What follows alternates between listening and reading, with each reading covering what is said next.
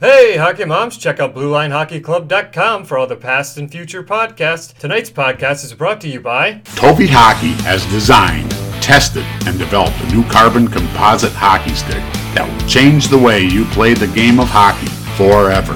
The Toby Hockey Diamond Air Blade Hockey Stick is no ordinary stick or copycat repack technology. Hockey has never seen anything like this before.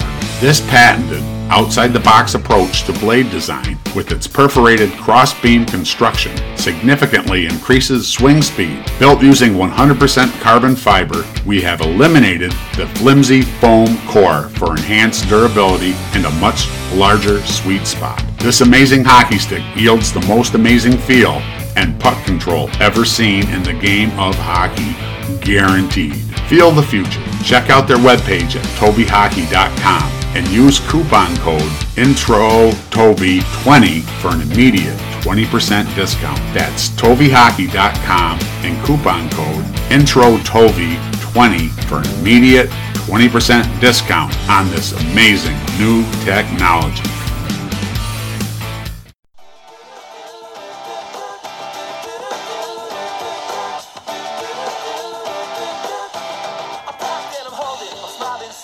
Welcome back to the Blue Line Hockey Club. We have episode 57 tonight. We have the usual suspects in the house. We have everybody tonight, which is kind of nice. We have Robbie Pete Peters, our IT guy. What's up, Pete? Hey, how you mama, man? And our producer, Patrick Uncle Lardy Sullivan. What's up, Patrick? Aloha. And the all-around sports guru, Derek D-Train He2. What's up, D-Train? What's up, Sweetos? And your host of the Blue Line Hockey Club, Mark the Dr. Morley. Oh, doctor. And we got a very special guest sitting in with us tonight, Coach Carvel from the UMass Minutemen. Making a lot of noise in college hockey this year. He had a tremendous season with the Minutemen and taking his team to the Frozen Four for the first time and eventually to the national championship game. Also, Coach of the Year for Division I men's hockey. An amazing season. Welcome to the show, Coach. Thanks, guys. It's a pleasure to be with the North Country folks. Yeah, thanks for coming on, Greg. Really appreciate it. Yeah, absolutely. Yeah, so what a amazing season you had. UMass is my alma mater over there in the Pioneer Valley, and the Mullen Center must have been pretty electrifying. You only had, I think, one loss at home this year? Yeah, we were 17-1, but before we get to any of that, Mark, you're a former Gorilla, right? That's right. Carver Field, baby. Actually, I'm pretty good people. Yeah, they're good. I'm good friends with Coach Canella. He the lacrosse staff and the hockey staff bonded quickly at our time at UMass, and off the air, I'll tell you the message he sends to me before every game. I can't share it on the podcast, but yeah, I love Coach Canella. He's a great guy. Yeah, he's awesome. We were 17-1 at home this year. The one game we lost was 2-1 in a game that we outshot and outchanced. It was Lowell, and we just couldn't get it past their goalie. So close to an undefeated season. We play on a larger ice surface. It's in between the NHL and Olympic size, and we're very much a puck possession team, and it's an adjustment for teams when they come into play us. So it's a big rink too. It holds 8,500 people, and we sold it out in December against Quinnipiac. The place was crazy. And I think we sold it out 3 or 4 more times after that. We averaged over 5,000 people a game. So we gave the fans at home happy most nights, and we were pretty dominant. Wow. Yeah, the student body seems to get behind the programs that are doing well there. Did you see a good following from the students this year? Yeah, it's. I was told all along that they just wanted a team that they could get behind and cheer for. And it's a big state school, and kids in Massachusetts know the sport of hockey and enjoy it and understand it. We have big time basketball, football, and lacrosse, and football and basketball. The students don't come out for it, but they did for hockey this year. We averaged, if the students were on campus, we'd have 3,000 or 4,000 students at each game. Wow. Greg, I saw somewhere on social media, did you actually buy some pizza for the students waiting in line? Well, when you're at UMass, everybody talks about Calipari and the glory days, which are now like 25 years ago. And I guess he did similar things. And I'll say I did hand out pizza, but I did not pay for it. The games that we sold out, we'd get the students, they'd be told that they needed to come line up before the doors open. So the game we sold out, the Quinnipiac, I drive right by the rink on my way to the parking lot, and I go in a couple hours early, and the line was already about a quarter mile long. And so I went out just to shake some hands and say thank you for coming out and supporting the team. And I think people at the front, it's funny, the people at the front of the line appreciated it, and I came out and they're, oh, Coach Carvel, good luck, blah blah blah. By the time I got halfway through the line, I could hear kids saying, "Who's that guy? Why is he shaking hands?" I realized that we're making an impression on the student body, but it's still pretty new to everybody. Yeah, with that, with your amazing season that Mark mentioned earlier, what does this season do for the hockey program, and not just the program, the whole school in general? I know Mark was pretty pumped to see you guys in the championship game. I think he tweeted out a picture of himself in a UMass shirt. UMass. The school's been dying for a team that they could get behind, and there's such a massive amount of UMass alums out there. And I'm one myself. I went to grad school at UMass. They call it the sleeping giant, and we were able to wake up that sleeping giant this year, and it was really palpable. We went to when we went to play at Northeastern, BC, and BU, we had huge turnouts. It's crazy to go to Boston College, and it's the only game they sold out all year, and half of the crowd was from UMass at Boston College. And we had a bunch of experiences like that. I think tonight we had the chancellor of the university hosted a dinner for the hockey program, and just to hear him get up and talk about how he was receiving calls from the governor and the mayor of Boston, and like everybody in the state really got behind us, and it's great to hear. And when you're on the inside of it all, you don't really feel those things. You're not aware of it until you hear a lot of stories after the fact, and the social media coverage and the amount of texts and emails that I received was daunting, but it's such a fun ride. We had a really good team. We had the Hobie Baker winner, which is always going to be a huge factor for you. And Cale Makar was an unbelievable kid, and he's gone on to the NHL, and he's already looks like a star in the NHL. So he's a phenomenal kid. We're fortunate to have him for 2 years, but we were a deep team as well.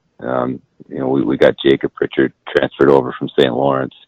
I had recruited and coached Pritch his first year at St. Lawrence and had a good relationship with him. And, he wasn't having a lot of fun after I left, and decided he needed a change of scenery, and trusted me from our time together. And he was a huge factor too. He finished 4th in the country in scoring, and signed a contract with the Carolina Hurricanes, and is now playing for their farm team in the playoffs. Yeah.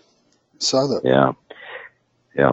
And we had one of those years where we brought in a goalie from Finland. We weren't sure what we were getting, and he finished the year with a .930 save percentage and had 4 shutouts in his last 6 games down the stretch. So we had a lot of good pieces and a lot of support from everybody in the university, and it's just a real feel-good season. Well, I see your top 7 top 7 points.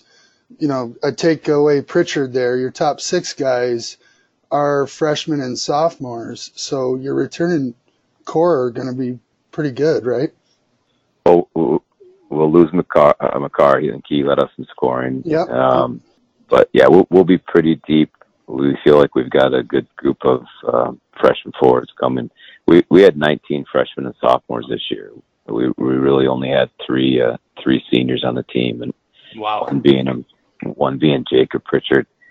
So we didn't, we lose Makar. That's a big loss, but that was expected. So we were a very young team, and we grew up a lot this year. And it's a lot of experience for the young kids. Yeah, we gained a lot, and losing in the national championship game to Minnesota Duluth, it was their 3rd year in a row in the national championship game, which is crazy. But when you played them, you just felt like this is a real mature team that knows how to win. And so we, even losing that game, I feel like we took a lot out of it. Yeah, Greg. So a lot of, having young guys contribute like that and gel together and have a good chemistry, that has to speak to, how you basically recruit guys. This goes back to, I know you had some scouting days in Anaheim and stuff like that. What's kind of the secret to the scouting process and the recruiting process? Well, I think our secret is we get a lot of kids. I know Jared DeMichael was with me at St. Lawrence, and then Ben Barr came on with us. And those two guys are superb at what they do, and they do basically all the recruiting.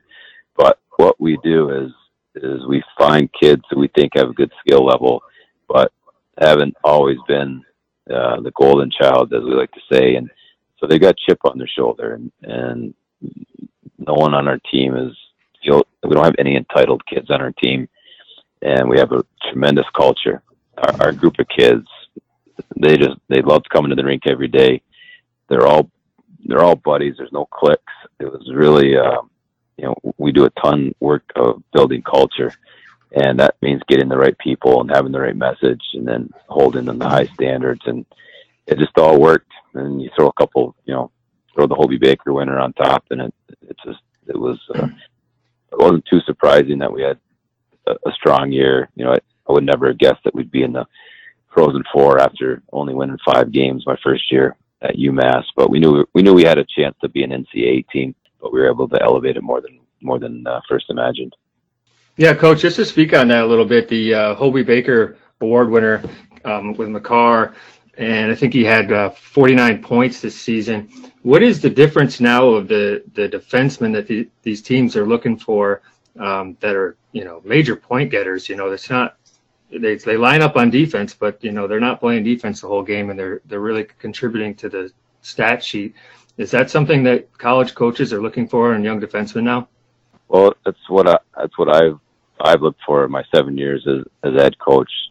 My last 2 years in Ottawa, I had Eric Carlson, and to me, that's what hockey is becoming, is having guys who can skate and play and add to your offense, and so we have a back end of those guys.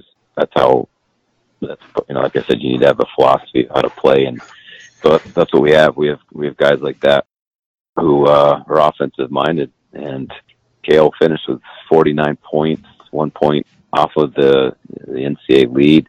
The 6 of the 10 finalists for the Hobie Baker were defensemen, and all 3 of the Hobie Baker hat-trick finalists were defensemen. So it's that's hockey now. If you don't have a team that has defensemen that can make your offense go, you're not going to get very far. Yeah, and to follow up on that too, you guys outscored your opponents 151-80 in goals. Does that contribute to, your offensive-minded players, or just really good goaltending, or a little bit of both? It was everything. We finished the year with the number 1 power play in the country and the number 4 penalty kill. I think we're the 3rd best offensive team and the 7th best defensive team. So you have to be like that to get that kind of differential and goal differential. So we just felt like we were a really complete team. We had 2 really good goalies. We had, I think, that maybe one of the best back ends in the country, and then we had 3 lines that could score. So it was a really good combination, and one of those teams where any night, a number of guys were gonna be the star. Greg, talk about you mentioned him a few times, but talk about the type of talent that Cale Makar is.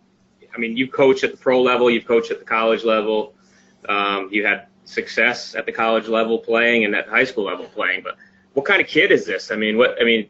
He's obviously almost like a once in a generational talent, I would say, but talk a little bit about his skill set and just what kind of makeup this kid has. Yeah, I agree. I think he's a generational player. The last player that they're talking about that had that kind of impact was Eichel.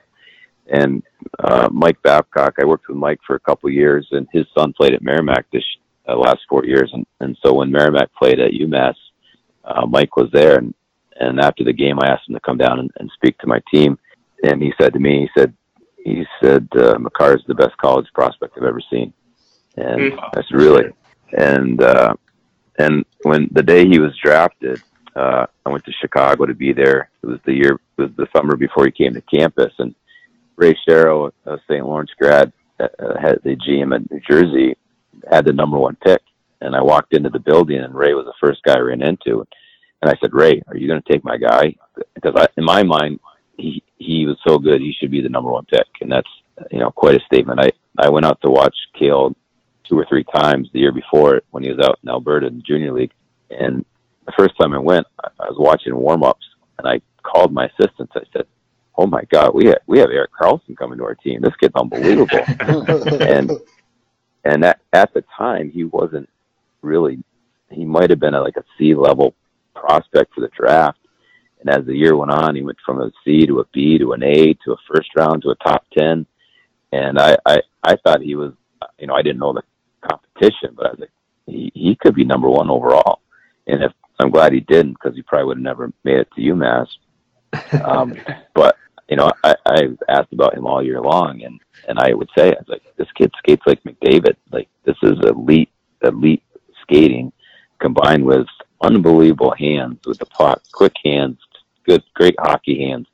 And then he has an edge to him, a physical edge that I don't know if there's no defenseman that you can compare him to in the NHL. I mean, Erik Karlsson skates well and has great hands, but Erik cheats the game and doesn't try to defend very hard. Drew Doughty can't skate like this kid. I don't know what the comparable was. And so I'm not shocked that in 3 games, he's kind of the talk of the town in Colorado. And you don't do that unless you're a really emotionally stable kid. Like, to step into your first game, and he's from Calgary, and he's playing his hometown team, for Colorado, and he scores in his first shot on net. And it's not like he got a lucky wrister from the blue line. He jumped up in the rush and had to use his hands and his quick release. But he's an unbelievable kid, and just really happy that he won the Hobie, because that's more than just being a quality player. It's being a quality person. And this kid, he would get upset if you ever singled him out, if you ever talked about the NHL. He was so locked into being the best he could be for UMass. And at the end of the year, when we lost the championship game, I always give the seniors a chance to say something to the team, that they, share some thoughts. There's a lot of tears always after that last game for the seniors, and we all knew Cale was leaving. So I asked Cale to speak to the team, and then we went to the press conference, and it was me and him always at the press conference, plus 1 or 2 other players, and he wore his jersey, and the media asked him, like, why are you still wearing your jersey? And he said, I want to wear it for every last second that I can. And he was genuine about it. But this kid's extremely humble, unbelievable understanding, self-awareness, and understanding the process, and didn't rush to the NHL. He took his time and made sure he was overripe, and that's it's so refreshing, because you just don't see that anymore. Everybody's in a rush to get everywhere and make money and get the glory and the rest of it. But he and his family took the slow route, and now he's Hobie Baker winner, and now he's a star already in the NHL. Awesome. Yeah, that is great. I mean, I think that's the wild card that Colorado needed, and how unbelievable would it be if he actually won the Stanley Cup? Hobie Baker went to the national championship this year. Even the last 2 weeks have been crazy for him. But Greg, going forward with your season this season, who are some of the top players, and you got any prospects that you're really excited about?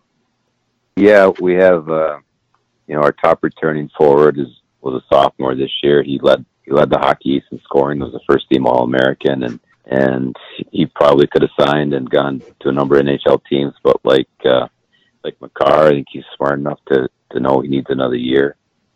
John Leonard was a sophomore too. He had over 40 points. So those guys will be our biggest name returners. We had a freshman defenseman named Mark Belgaizo, who became only the 5th defenseman in the history of Hockey East to score more than 10 goals in a season, and I think the only one is a freshman. So he'll probably get drafted this summer. We've got a really good defenseman coming in named Zach Jones, who will probably get drafted in the second or third round. A real offensive-minded defenseman who was a rookie in the USHL in a league that it's tough for forwards to score 20 points. He's got 50 points as a defenseman this year. Wow. So really good players. Again, offensive-minded defenseman. Not a big guy, but unbelievable hockey sense and unbelievable ability. Nice. Yeah. Yeah. So, I mean, it looks like you're going to have some superstars again next year. Great season for the Minutemen. Love to see it. Being an alumni myself, I haven't got back up to Amherst in a while, but I do miss Antonio's Pizza and Bueno Lisano, Pasti Pasta.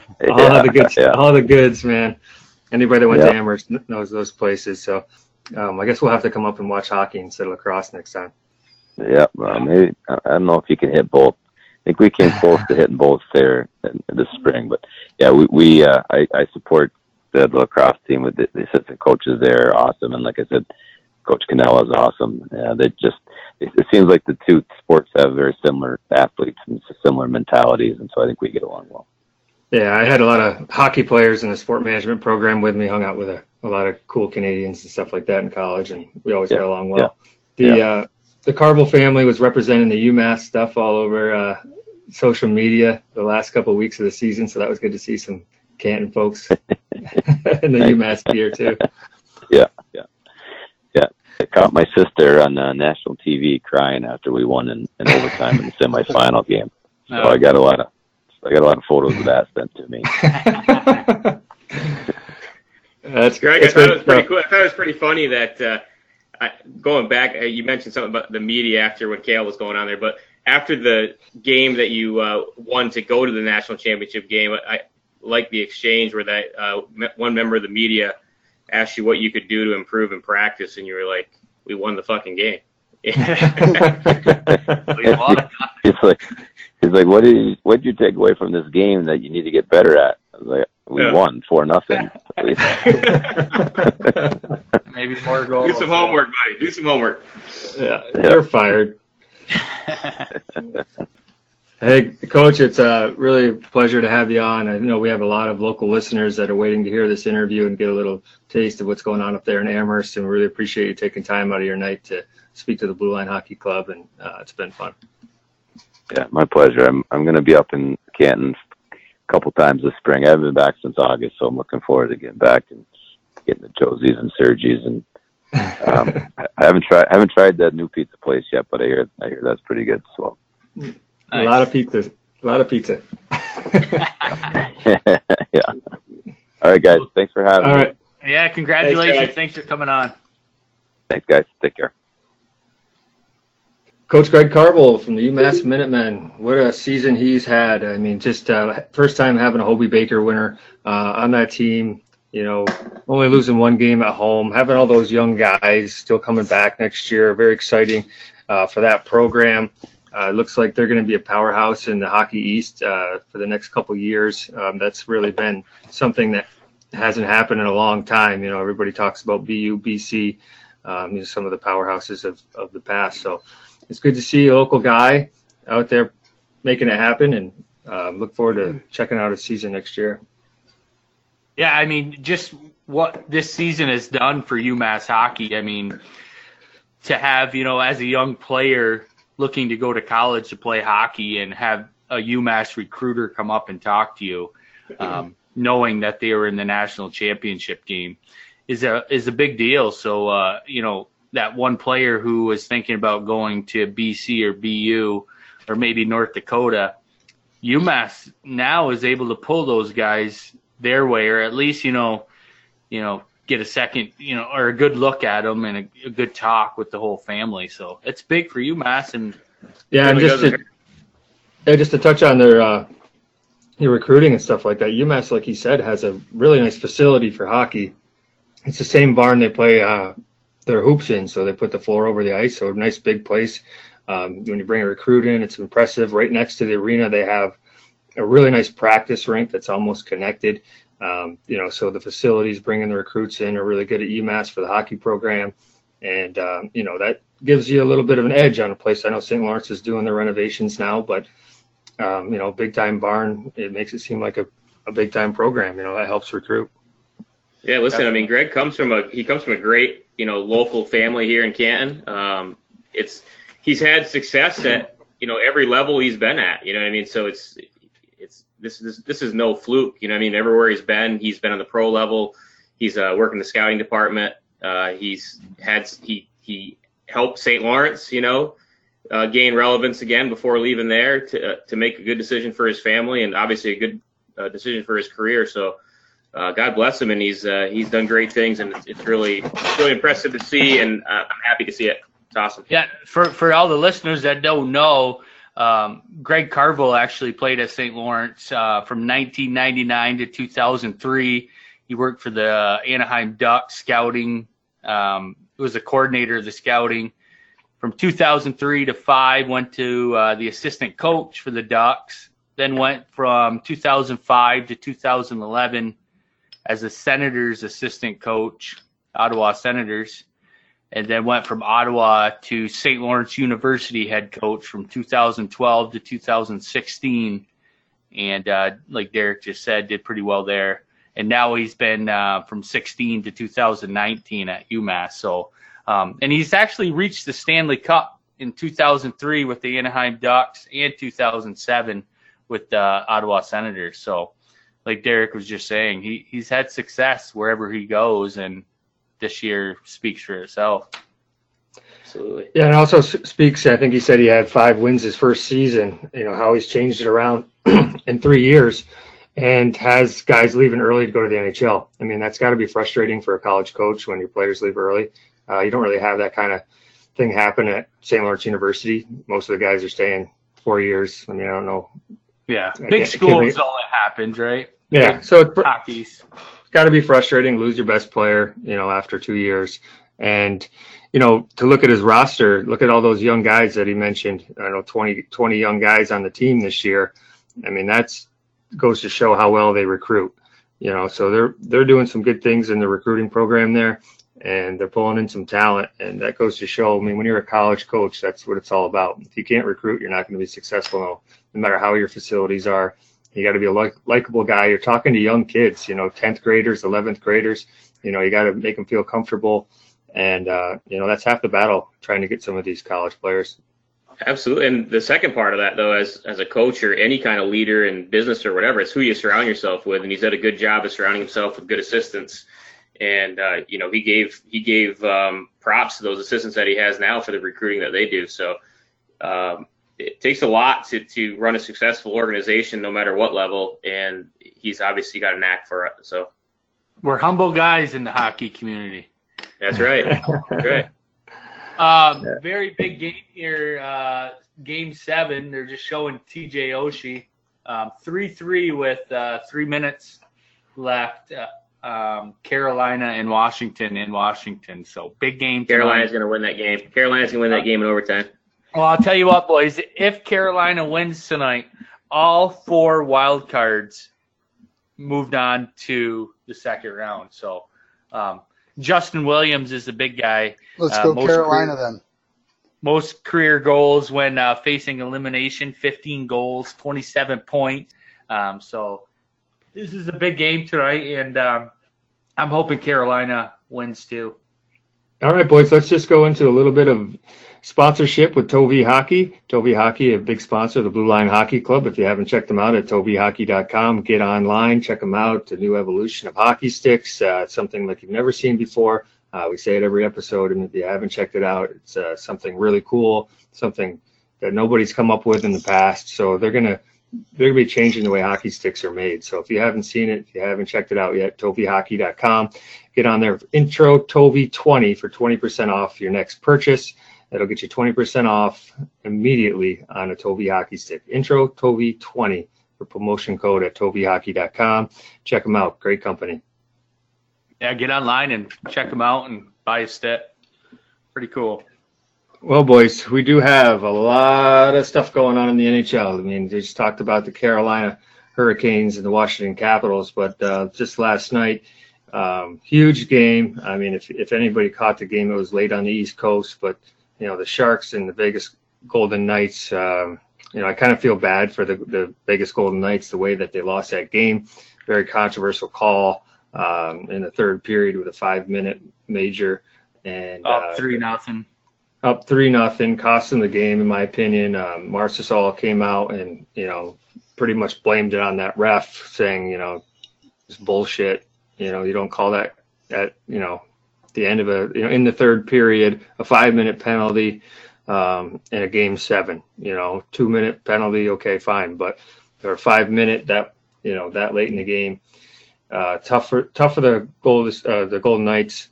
So that was kind of sad to see it happen like that. But the Sharks did come out and score 3 goals on that power play, which isn't easy to do.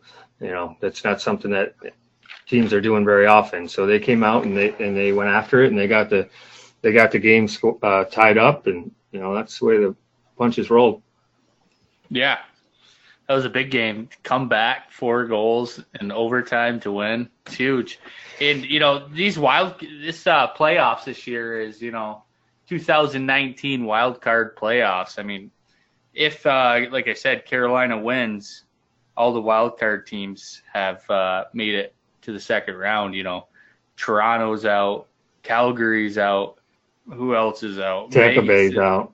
Penguins are out. Vegas is out. Pittsburgh's out. So just what a bracket buster this year's been, right? I don't think unless you went totally against all rankings and everything on your bracket, you're pretty much out. Yeah, and to touch on that Boston Toronto series, I mean, that was just a battle. Going to Game 7. 3 years in a row, Toronto's lost to the Bruins. I think it was Game 7 again last year that they lost. So that's what we talked about when we had Bob McKenzie on. Should Toronto and the Bruins really be playing each other? 2 of the best teams in the NHL, battling every year trying to get to the next round. Maybe they should have been playing a lower seed in a different division, or it's tough to say, but that's the curse of the Toronto Maple Leafs is the Bruins right now, for sure. Oh, I know. It's the same story, different year, right, for the Boston Bruins and Toronto. I actually, this is their 6th playoff win or series ending since 2013, Boston beating Toronto. So Toronto's got to go back to the board and figure out what to do to beat Boston. But I think go ahead. No, I just, I thought it came down to goaltending. Anderson did not have a good night. He let in a couple weak goals. Tuukka Rask was on point. And if you got a hot goalie and the team you're playing's goalie lets in a couple weak ones, I mean, that's game over. So I saw that last night too in the Sharks game. It was just in the first 2 periods before the fiasco in the third.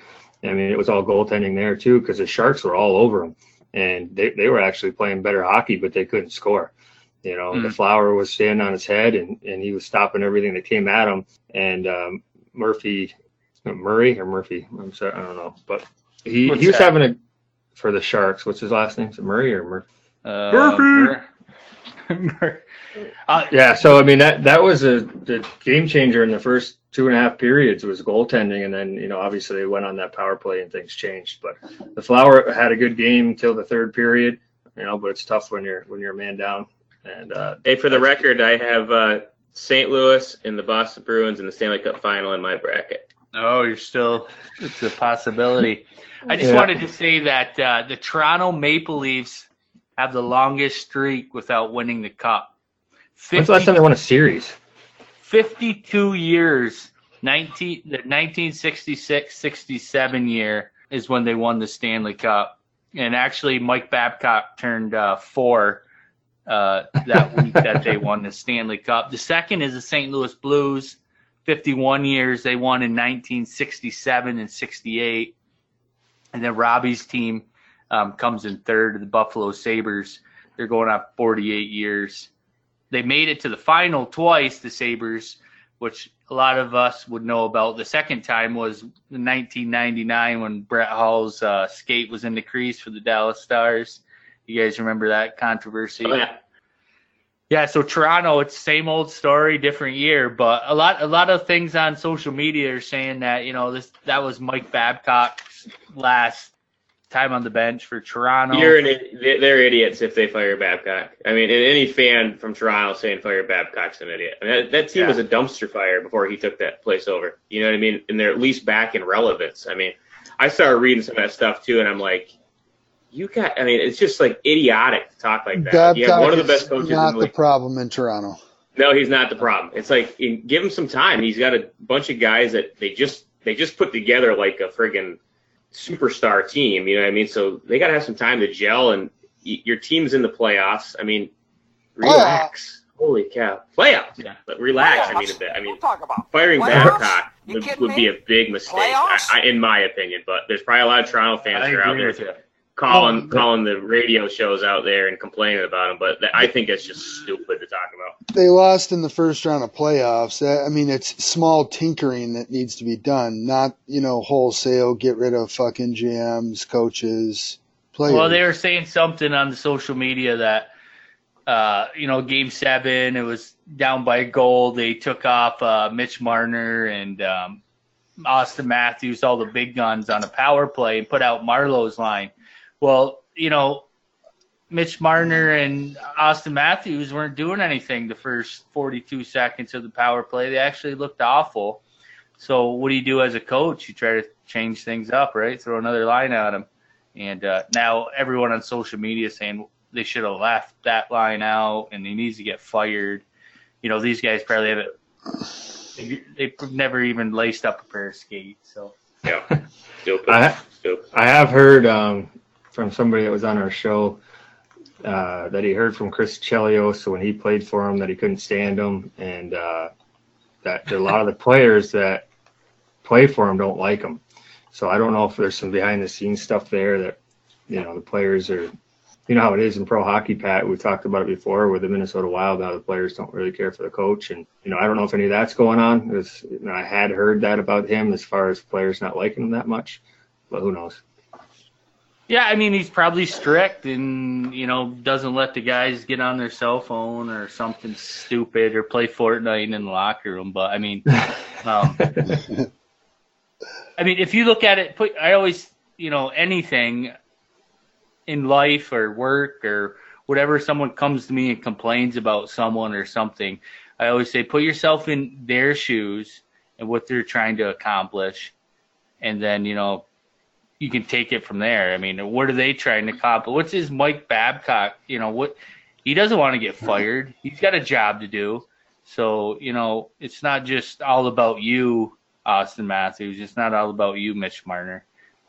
He's also trying to put money in his bank account. So, yeah, I see a lot of that once these guys get making that kind of money and they feel like they're entitled to stuff. And, it's like people not liking their boss because he makes them do stuff, the same kind of mentality. So when you're a boss, you got to do something, right? I mean, you got to, even if you're like, you have to kind of get better at sweeping the floor. What the fuck, Right? I'm your boss. That's you can't overlook the fact too. You can't overlook the fact too that the Boston Bruins are one of the hot, if not the hottest team in the NHL coming into that series. You know what I mean? So best line in the NHL. There you go. So, it's not like they got blown over by, like, some team that just kind of, like, squeaked into the playoffs. You know what I mean? I'm talking about a team that was probably the best at the end of the line there. So four lines deep. I mean, their goal scorers were the third and fourth line. So, yeah, we're not talking the Pasternak, Machot. And, it wasn't their line. It was Bergeron. It was the third and fourth line. So, Toronto's a young team too. I mean, you can't. This is a stepping stone for them. If you make the mistake and fire Babcock, you set that team back another 5 years. You know what I mean? So you just take this and you learn from it. You played a good team. You played a team that was hot going into the playoffs. You learn from it. You move on to the next season, and hopefully next season you take the next step. So that's my opinion. Yeah, to touch. Go ahead. No, I was just going to say we didn't really touch on the Colorado win. I don't think that happened this week as well. Taking Calgary out 4-1 in that series. That was it. It was huge. The big guns from Colorado looked really good. Their goaltender, who wasn't supposed to be, one of the elites in the league, really, has been on fire. So, I mean, we're coming down to the goaltending again. Avs goalie? Yeah. Drew Bauer? Yeah. He's really good. Yeah, he's been playing really well, but, I mean, he's not one of those guys that have been talked about as being one of the best in the league, but he's been playing like one of the best. Yeah, I mean, he's not even in the top 10 of a Vezina, but he's on fire. But what they did is they put Ratinen on, moved him to the second line, and, he was up there with McKinnon and Landeskog, but they moved him, because Colorado's been a one-line team all year. The only line that's been producing. I mean, I think we had it on here one podcast, or was that? No, that was a different. I think that was McDavid had like 6 points. But anyways, Colorado had only one line all year, so they kind of switched it up with playoffs, and they put Ratinen on second line, and that second line's actually been producing a little bit. And then they add Makar from UMass here. We just had Greg Carvel, which I think is the wild card. I think Colorado is going to go far now. We'll see what happens, but to touch on that too with Colorado or Calgary, their big guns didn't show up. And Johnny Gaudreau in Game 5. Awful. If you guys didn't see his penalty shot, it was penalty shot. He had a breakaway, breakaway. Yeah. He had a wide open net. So he had a penalty shot. He came down. It was just brutal. Terrible move. And I don't know, maybe 2 minutes later in the game, he had a breakaway. Didn't score. Didn't even get a shot off. And then about, I don't know, later on in that same period, he had a goal and they called it back. So he was having a really rough night. He had 2 breakaways and a goal called back in the same period. Mentally he was fucked. He had his head in his hands on the bench, and he was struggling. So we didn't see Tkachuk and the big guns for Calgary come into play in Game 5. They had the chances. They didn't put the puck away. So good for the Avs. They deserved it.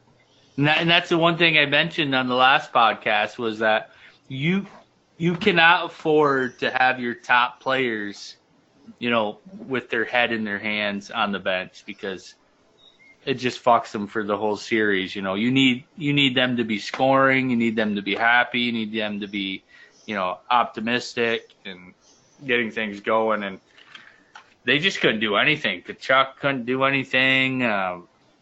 Gaudreau couldn't score. Even the defenseman there, Giordano couldn't do anything. Their goalie actually played pretty well, but I don't know. I don't know what's going on out there in Western Canada. And like you said, you need your fourth liners too. Like the Bruins, Charlie Coyle had the open netter to seal the deal. They had a fourth liner and I think a third liner score to pretty much put the Maple Leafs out of their misery. So that, when you get those guys to contribute from the third and fourth lines, I mean, that's huge in the playoffs, Gangsta. So, guys, I don't know what's going on in that Colorado game. Is that over? Tied 3-3? Going into overtime, yeah. And we haven't talked about the Islanders in about a week and a half. They've just been hanging out, waiting for the winner of that game. They'll be well rested. Cocoon somewhere. I told you, man, you don't want to. I said for a while you didn't want to face that team if you're going into the playoffs. Nobody wanted to face that team, and they showed up to sweep the Pens. Man, that's a pretty big deal. So, what are we looking at facing here? What are we coming up? We know there's one more game, right? That's it. Washington. Yeah, they play the Islanders, the winner of tonight's game, and then that's it. After that round. Bracket. Yeah, so just to touch on those brackets right now that are set, he's got Dallas that ended up beating the Preds the other night, and they're going to be facing the Blues. And the Boston Bruins play Columbus, and then the Sharks squeaked out their game last night, and they're going to be taking on the Avs. So it's a pretty good series coming up. We'll see what happens with the Caps. I've got a feeling the Capitals are going to win. I don't know why. I just feel like they're going to win that series. No, they're not. Carolina. Don't say that.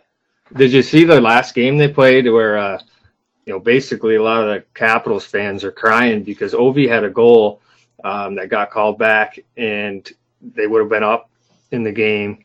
And then the game changer. Yeah, and Carolina came back and scored. to go up in the game. So basically, there was a shot. It went under the pad of the goalie. Ovi hit his pad, and the puck went in. I thought it was a good goal. They said it was, he pushed his pad in, but it looked like one of those things where you crash the net and you hit the puck and it goes in. So my personal opinion, I thought it was, should have been a good goal. I don't know if you guys saw it, but there's a lot of controversy in these overturning these goals this postseason. I didn't think it was a goal. I thought the whistle was almost like at the exact same time as when the puck was just crossing over the line and when I heard the whistle, and then he definitely harpooned the goalie, which when we were growing up was fine. I mean, back in the day that was fine, but in today's rule, you cannot do that inside the crease, and he definitely did. He harpooned the goalie, pushed him right back. You could not see the puck. If I was Ovechkin, he could not see the puck because it was under the pad, and he just went in there and harpooned the goalie. So that's goalie interference.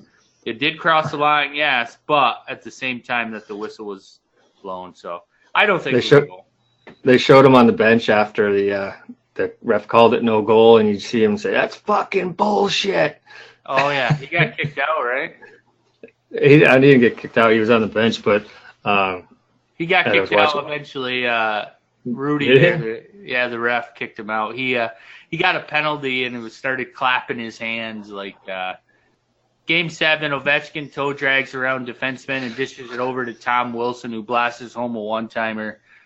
Capitals are moving on. Capitals are facing the old head coach of the Islanders. Wilson's the one who gets the goal? Wilson got the goal. I must hate that. Little toe drag for Ovechkin, slides it over, and Wilson does a one-timer in. Peters redemption.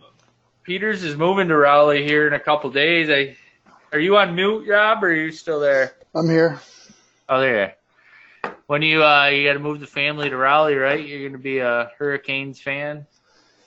Yep. Sunday we'll be in late Sunday night. We'll be in Raleigh. Well, that sucks. They lost tonight. Maybe I'll catch a playoff game down there. Well, hopefully it drives the tickets a little cheaper. Yeah. Your season tickets just went down by $100.